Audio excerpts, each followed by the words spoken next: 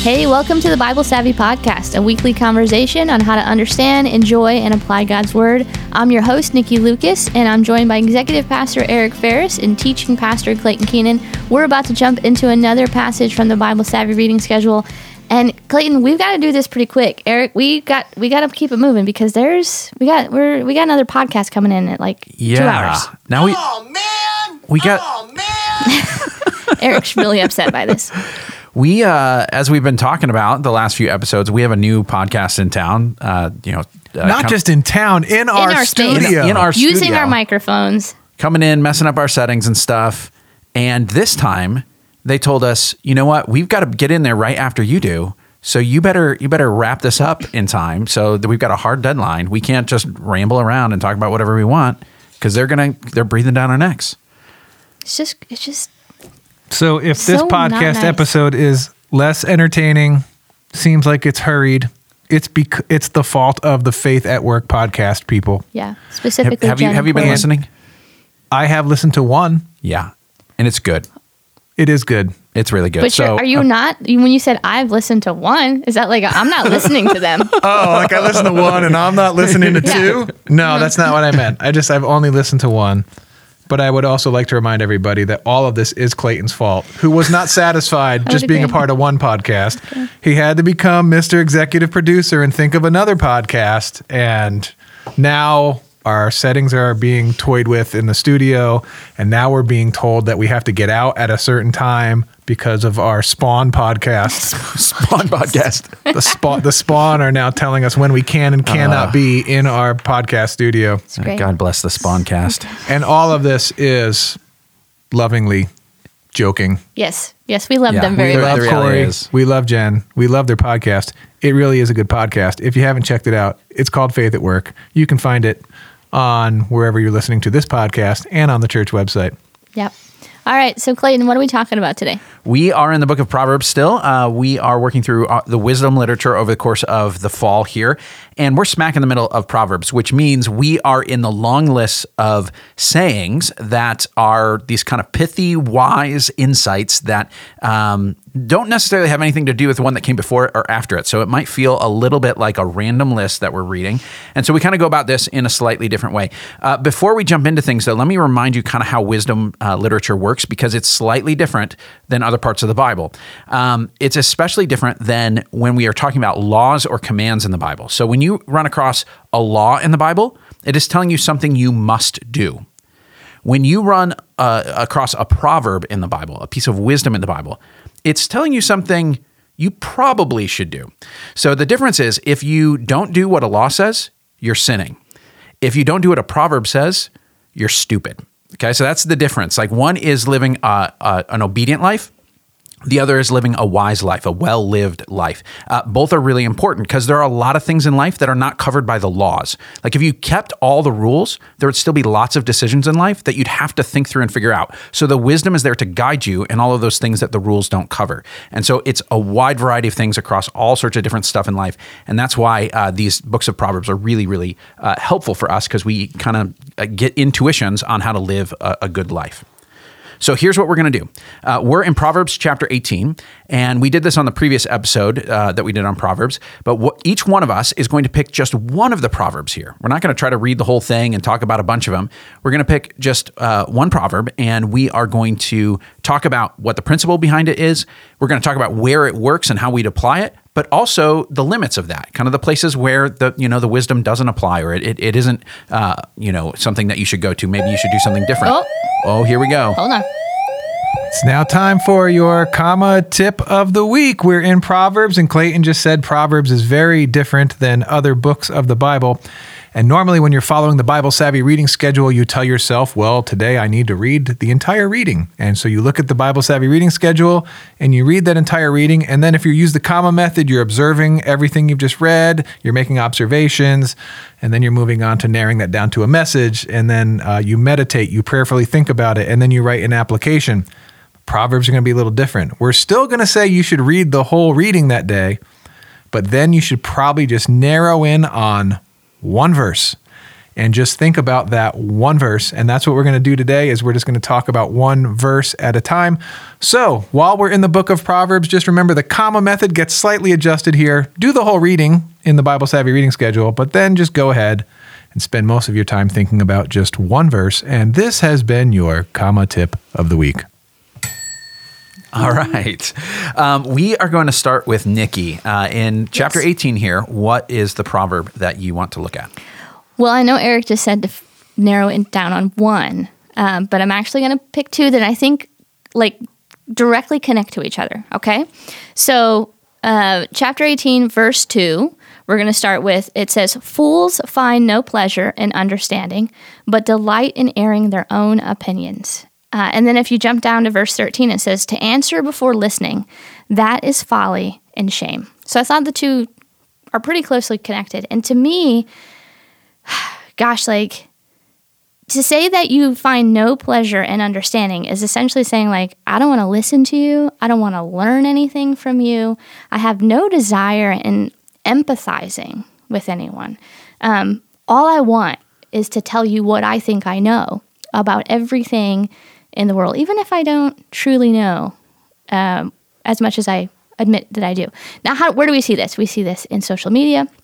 We see this all over in the news. We see this in even our own homes. I mean, I like some of my friends. I love my friends, right? But there are some things that people just kind of go off on tangents about, and if you really sat down and think about it, they may not have actually even did any kind of research about the topic. It's just off the top of their heads. This is what I think. This is what I get, and it's mostly what they gather around from media, from social media themselves. Just looking through comment threads, picking up on little tidbits here and there, and it's so hard to find a common understanding and common ground, something that's productive, to create a productive conversation when people aren't listening and learning and empathizing with both sides of it.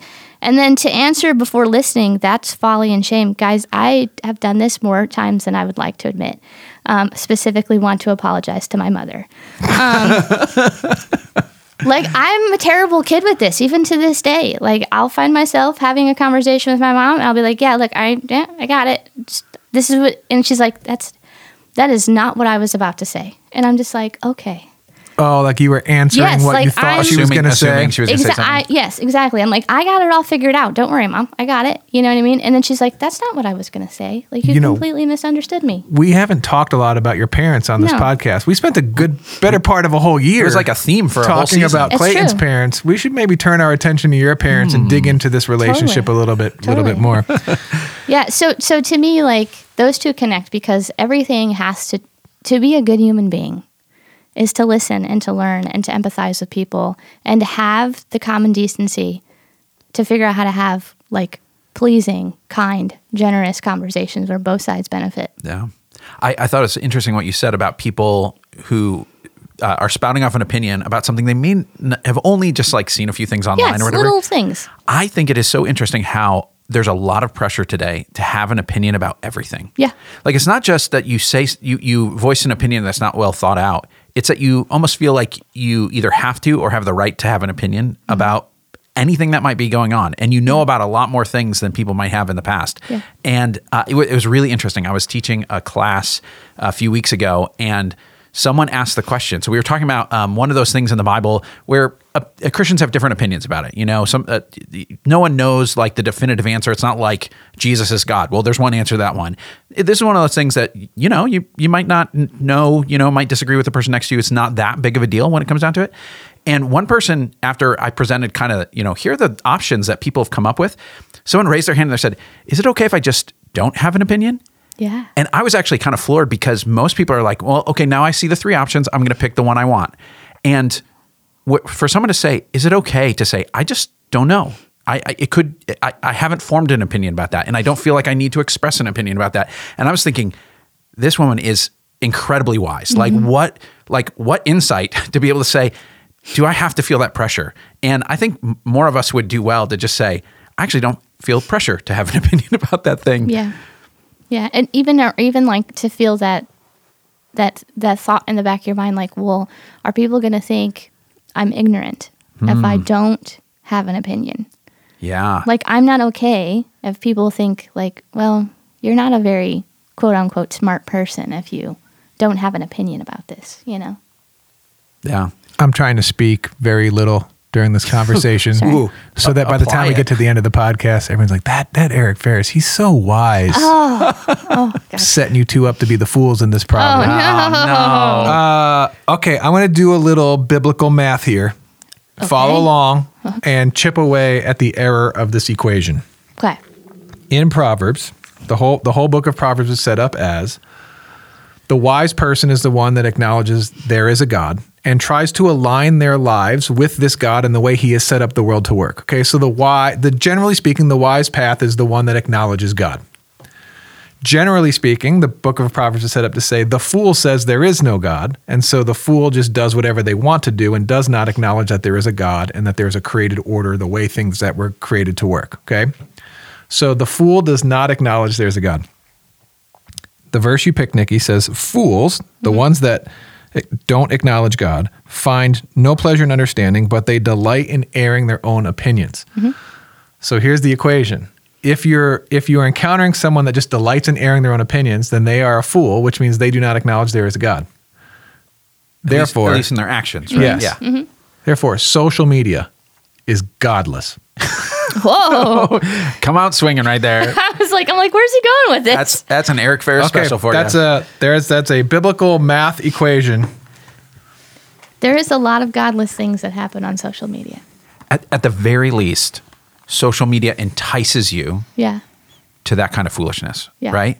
Like, it isn't necessarily that to express an opinion online is godless, but the prevailing like culture of that falls into something where it's like, this is not God honoring, or this is Yes. not motivated by something godly. I think that would be fair to say in general. It wouldn't necessarily mean every particular expression of an opinion Yeah. would be that way, but There's a very fine line. I think that if you're trying to have a productive conversation about something on social media, there's a very fine line in which it can quickly cross and just get way out of whack. And it's very quick. And I don't even know that people intend it. And then it's just sideways and you can't even get back. How do you guys know the difference between being the fool who just wants to make sure that everyone knows what you think and genuinely sharing your opinion? So this past weekend, I was on the East Coast with most of my family. I'm the youngest of 5, so all my siblings were there, most of their spouses, a lot of our kids, my parents. And one of my sisters, we were sitting at the table, and one of my sisters said, "Hey, what do you guys think about?" and brought up a cultural, relevant, current topic. I'm not going to tell you what it is because it's not the point. And I sat there and I'm like, oh man, like I'm not saying anything in this moment because you know how family is, right? I'm like, this is going to be really interesting to see who shares what and who kind of holds their tongue. And so what is the difference between just having to let people know what you think and genuinely engaging and sharing your thoughts? well, my first thought from the passage is whether or not you're willing to listen in that interaction, right? So there's like in the verse 13, to answer before listening is part of the description. Like, it's not just answering as a problem, it's answering before listening. So, you know, obviously you can't know everything about something, but there is a posture that says, before I formulate or express an opinion, I'm going to at least kind of hear what people are saying. I'm going to hear the facts. I'm going to hear, you know, kind of what's going on there. Like, there's some learning that goes beforehand. So I think that's at least, it's a subjective kind of check, but whether or not you've spent the time to say, I am actually receptive to seeing if maybe my instinct or my perspective on this isn't right, and I need to hear somebody else's. So I think that would be part of it. I also think there's something in disposition that will tell you one way or the other. So there are some people, like, when we get those moments where we can step back and say, how do I actually normally behave? Some of us are people who say, reality, I find myself sharing my opinion a lot. Other people are people who say, I find myself holding my tongue, and after the fact, I realize I probably should have said something. probably should have stood up for something. I probably should have interjected a new thought into that. And but my instinct is to sort of pull back. And I think knowing which way you fall is going to help you discern whether or not your desire to share something is foolishness or wisdom, because the reserved person at least should know, hey, maybe you need courage more often than you have it. And your folly is the fear of people, that if you share something you need to share, it's not going to be well received, so you don't say anything. Yeah, because I definitely think that there are some times when we need to speak up, but we don't because we are afraid. We are afraid of how we might be received. For me, it's similar to what he said, but it's that idea of empathy, is having this understanding of saying, okay, I have my own opinions, my own perspectives, my own beliefs about this particular thing. I'm going to enter into this conversation seeking to understand this other person and the perspective and maybe their experience with this. And then we're going to kind of try to come together. And I'm going to try to find a way to productively share my opinion and perspective with them. I think that usually leads to, as long as the other person is receptive to it, that's the hard part, right? It usually leads to a pretty constructive conversation.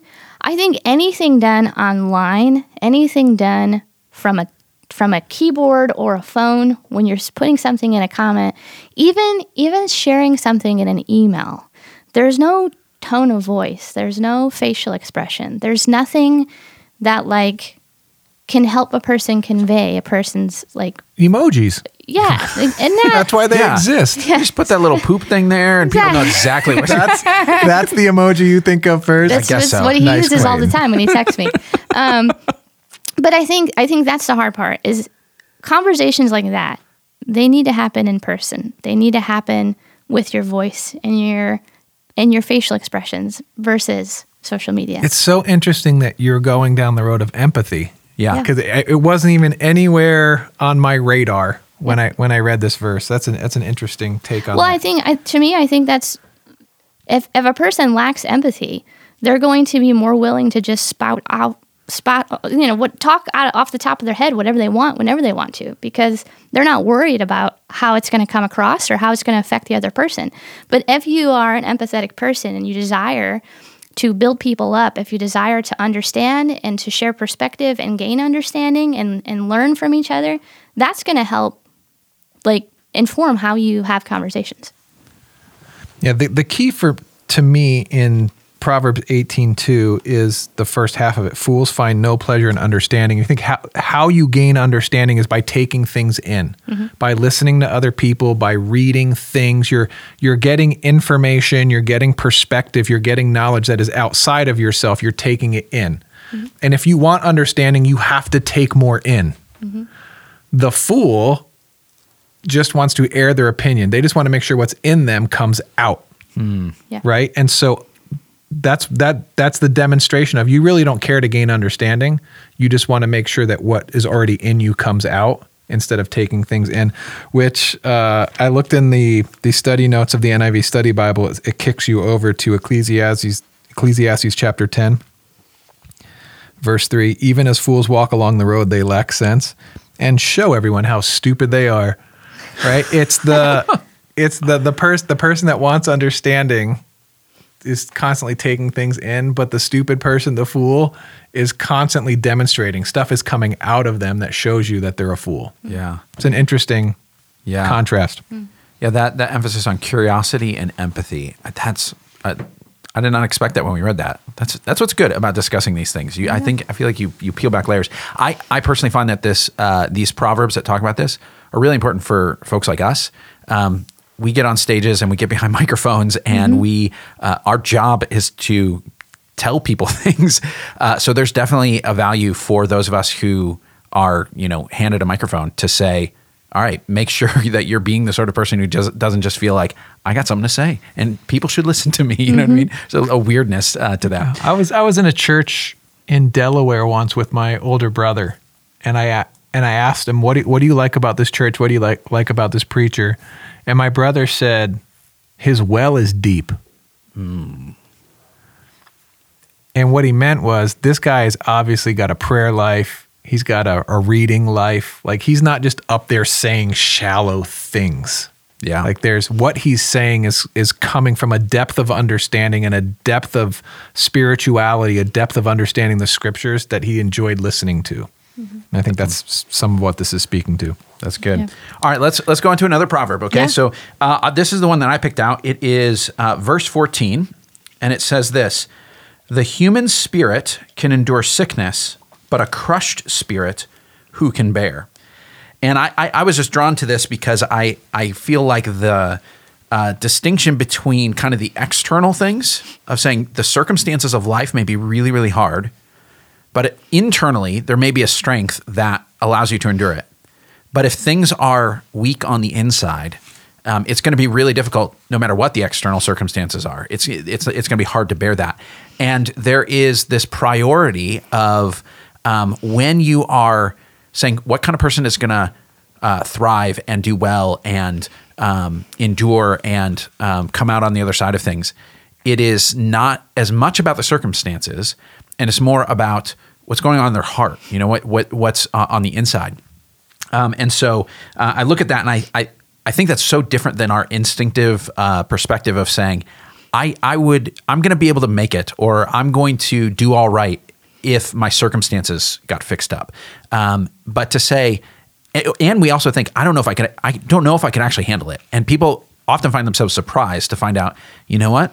The really difficult thing came into my life, and I was better off than I thought. You know, that I was able to endure. I was able to persevere in those things more than I imagined I would have been able to. And it often comes from what had been built up on the inside. So I find it an intriguing proverb because it goes against the grain of at least kind of day-to-day hopes that we have, you know, about circumstances. Yeah, I think also we focus so much as Americans, Westerners, on the physical. Like I think most of us, even though we wouldn't say it like this, our behavior reveals that we think the physical is more real than anything else. We think the physical is more real than the spiritual. We think the physical is more real than the emotional, more real than the mental. So the things we can touch, see, smell, we think are more real than the things we can't do that too. But this proverb, well, the human spirit can endure sickness. So if you're physically sick, you can get past that. But the more real thing, the more dangerous thing is if you are emotionally or spiritually crushed. That's a more dangerous, more real thing. Yeah, I think, like, for me, similar to what Eric was just going to say, is this idea of mental, emotional, spiritual, like, what does a crushed spirit look like? And that could look like that. It can look like something different for everyone. I think of, like, mental health, right? Like anxiety, right? Depression. Even addictions, right? Like, what are the things that tap into our mental and our emotional well-being and are holding us kind of captive? Those are the things that I think people go, oh, well, I'm a healthy person. I'm okay. My body's in good condition. But what about everything that's internal? And then that goes with your heart. Like, what is it that you are taking in? What are you listening to? What are you reading? What are you watching? That's having this very bad effect on your heart and your body, your mind. You just don't know it. And you may feel like this unsettling feeling inside of you, but you don't know that you're unhealthy. You don't know that you have a crushed spirit. Hey, check this out. The interconnectedness between the physical, the mental, the emotional, the spiritual. So if you go to the study notes on this proverb, it kicks you over to a few other proverbs. Listen to the connection between these. This is Proverbs 17:22. A cheerful heart is good medicine, but a crushed spirit dries up the bones. Ooh. Mm-hmm. And then Proverbs 15:13. A happy heart makes the face cheerful, but heartache crushes the spirit. The interconnectedness between your physical body, your emotional self, and which is more real. I would tend to, well, let me just ask you guys. You could either break your arm or be depressed for a month. Which would you choose? Gosh, I've done both. I would probably be more inclined to breaking my arm because it's a physical thing that can be mended pretty easily. With depression, I don't know where else it would lead. Like, I don't know how. I've never been like, not to say I've never been, but maybe not for like a long period of time. I have no idea what kind of effects it would have on me for a long period of time. That's scary to think about. Yeah, I mean, I think the physical one is more clear cut, and the reality is, when we think about our circumstances, we think about, I'd be sick or I was injured or I had to wear a cast all that time. The thing we're actually dreading is not so much the physical pain. Like it's the way it makes us feel. Like it's the effect that has on us. We assume that circumstance is going to be something that deflates us. You know what I mean? We assume it's something that's going to rob us of joy. It's something, but it isn't necessarily true that your circumstance does that. And I think most of us have had experience where things went wrong and we realized in the midst of it or on the other side of it, there were some new joys and new blessings were revealed. That isn't always the case, but most of us have had enough of those experiences to know it's still possible when the physical happens. The hard part, here's where I feel like I bump against this. Sometimes it's not, the inside is so strong, it doesn't matter what happens on the outside. Sometimes the external circumstance is what crushes your spirit, especially when it goes, this is talking about enduring sickness. I've known people where they say, I just didn't know how hard it was going to be. I got a diagnosis and it became a chronic thing that lasted for years or the rest of my life, or, it was a terminal illness and I knew I had 18 months to live or whatever. Sometimes it surprises people how much that like saps them of spiritual vitality. Not because they weren't active or whatever, but just because those things are hard and they're different than you expect. So that's where it gets hard. I think about people who lose a loved one, and grief is just surprising sometimes, surprising both in how much you can endure and how hard it is. And so it's just a messy thing, Yeah, but my answer to my own question is snap my arm, snap the other one, snap my legs too. Before you start crushing my spirit, yeah, I would much rather have a physical injury. It's a better story too. Well, it just depends. What happened to you? Well, I didn't want to crush spirit, so I had him break my arm. I was walking down the street and someone told me, I'm either going to crush your spirit or crush your arm. All right, Eric, what's your verse? We're running out of time, and of course, the Faith at Work podcast is here they come. They're standing at the door, looking through the little rectangular window in the door, wagging their finger at us. It's not true. I made all of that up. All right, 18:16. A gift opens the way and ushers the giver into the presence of the great. What this is describing is bribes work. Respond. That's the principle. Bribes work. A gift opens the way and ushers the giver into the presence of the great. Wow. Okay. So here's the immediate question that comes to mind. Is this recommending that we bribe people to get access to power or whatever it is we want? Maybe it's suggesting that it's good to have connections with people in high places. Yeah, but how you get them? You grease some palms, Yeah, I guess. I guess I did not even, when I read that, I didn't look at that as a bribe. That's pretty cool. Well, okay, you can soften it. You can soften it a little from the way Eric interpreted it and say, look, gifts, they make connections and they make people disposed to you. But I also know there are other proverbs that outright use the word bribe. Eric, you've got a study Bible in front of you. Are there cross references to this? Yeah, let me look here. Proverbs 15:13. Let me look this one up. It said, nope, that's not right.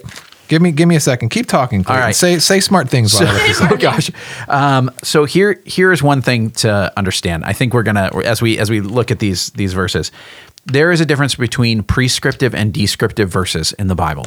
And usually when we talk about that, we're talking about narratives, right? Narratives just say what happened, not what ought to happen. There is something similar in certain wisdom literature, where what wisdom literature is doing is trying to give you an understanding of how the world works so that you know how to respond to it, how to navigate it. So a lot of times, Proverbs and wisdom takes the form of here's how you ought to act. But there are some times when it's simply describing the way things work, or the way things typically work.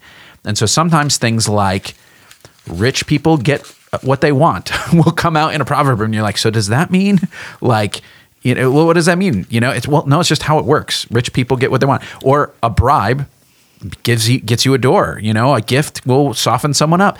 Like those things are sometimes descriptive, not necessarily telling you in any circumstance you should bribe someone. It's just saying bribes are a thing and they work. Yeah, okay. So the study notes, if you start bouncing around in the study notes to different proverbs that talk about the same topic, in Proverbs 21:14, a gift given in secret soothes anger, and a bribe concealed in the cloak pacifies great wrath. So this is the whole, you got pulled over by the cop, you give him a bribe, you don't get a speeding ticket. Or chapter 17, verse 8, a bribe is seen as a charm by the one who gives it. They think success will come at every turn. And so once again, this is describing human behavior, that people often think of bribes as the thing that I will use, a charm, to get out of any bad situation or get into any situation that I want to be in. So could you almost take it too, if you're the person constantly receiving gifts from people, like it's like a warning, like, hey, there's a bunch of people that are trying to bribe me right now. Like, why is everybody giving me gifts? Why is everybody trying to be so nice to me? Like, yeah, there is something to that. So I know in certain professions, they will say you are not allowed to receive gifts. I was talking to someone who had recently had to go through, they were rehabbing a house, and they had to go through an inspection. And it was like a lot of jumping through hoops, and the people in the office, they had to do a ton of different things. And he had felt like, hey, it kind of was a tense situation. So when it was all said and done, he bought them donuts and brought that to the office. So the inspection was done, nothing was needed to be done. But the person at the desk said, officially, we are not allowed to take that. We're not allowed to take the donuts. Now, it couldn't have been a bribe because the transaction was already completed. But just as a principle, they said, because we make decisions about things like whether or not someone can rent a home or whatever, we can't take gifts because we don't want to ever be accused of being influenced by that rather than something objective. So there is some wisdom to that, to saying if you're the person getting gifts, you gotta be more objective. You gotta think about it. You don't want to be deceived by that. Right. I also think, okay, so there's some cultural factors in this that I don't know. Some of this is speaking from limited experience. So I'm chastened by the previous proverb as I say this.